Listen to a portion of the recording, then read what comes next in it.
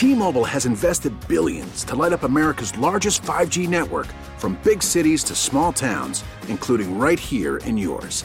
And great coverage is just the beginning. Right now, families and small businesses can save up to 20% versus AT&T and Verizon when they switch. Visit your local T-Mobile store today.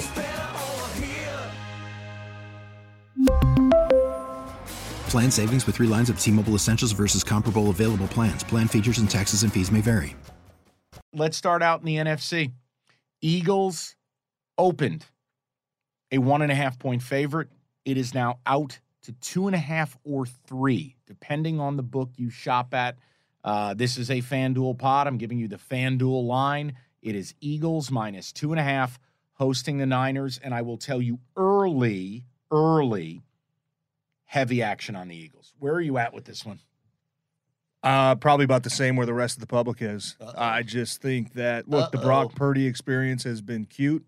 The team has been good enough to where he doesn't need to be perfect week in, week out to go win games. But when you look at the strengths of what San Fran does, Philly matches up pound for pound, right? You look at San Francisco's defensive line, okay, being the best in the league. And Nick deep. Bosa. 7-8 deep. You look at Philly's offensive line, man, it's the best in football. It just has been. The way they've been playing, and even with a couple guys that have been beat up. I know Lane Johnson playing through some injuries, but that's going to be a heavyweight title, and I don't think San Francisco is going to be able to abuse them the way that they have been teams in the past couple weeks. Okay, you look at the flip side of that. San Francisco's offensive line, right? They pride themselves on running the ball and the outside zone and the speed that they use.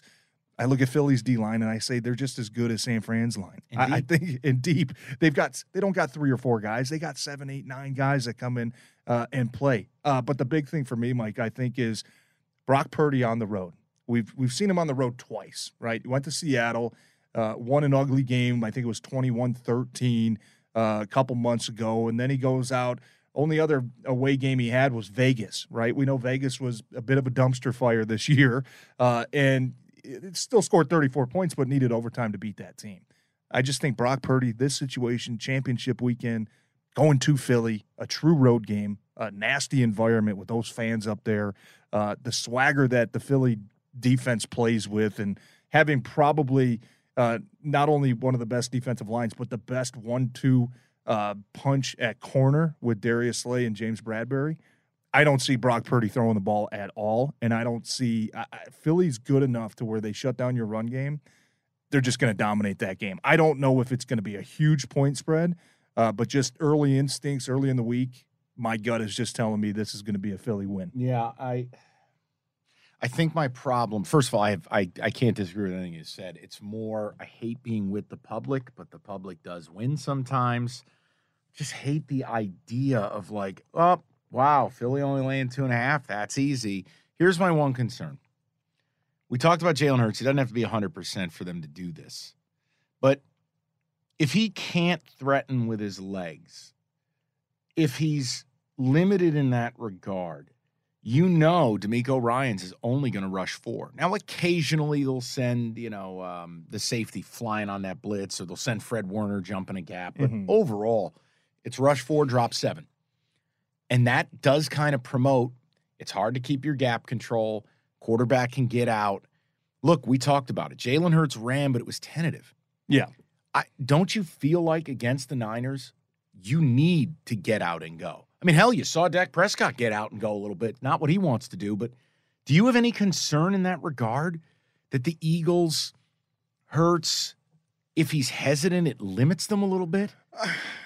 A little bit, only because I think it limits some of those explosive plays. Right. But I think what Hurts does, if you're sitting here saying, TJ, call the first play of the game for the Eagles, it's a read option, or it's a design quarterback run. Exactly. I'm going to make them think about that the rest of the game. I'm going to make them think about, oh, shit, Jalen Hurts is healthy, right? They're not just going to sit there and hand the ball off, to their plethora of backs that they have back there. He's going to run the ball as well. That's going to be something we're going to have to account for. I think San Francisco's athletic enough defensively to keep up with those guys, but it's just the mere threat of having to worry about the quarterback that slows you down a tick. right? It slows you down on those handoffs, whether it's a designed run or a designed read option. That backside defensive end has to respect the fact that the quarterback's going to be a threat. So it does concern me a little bit because even last week you saw Jalen Hurts ran the ball 9 times. It was 35 yards. Normally you see 9 carries from him, and you're seeing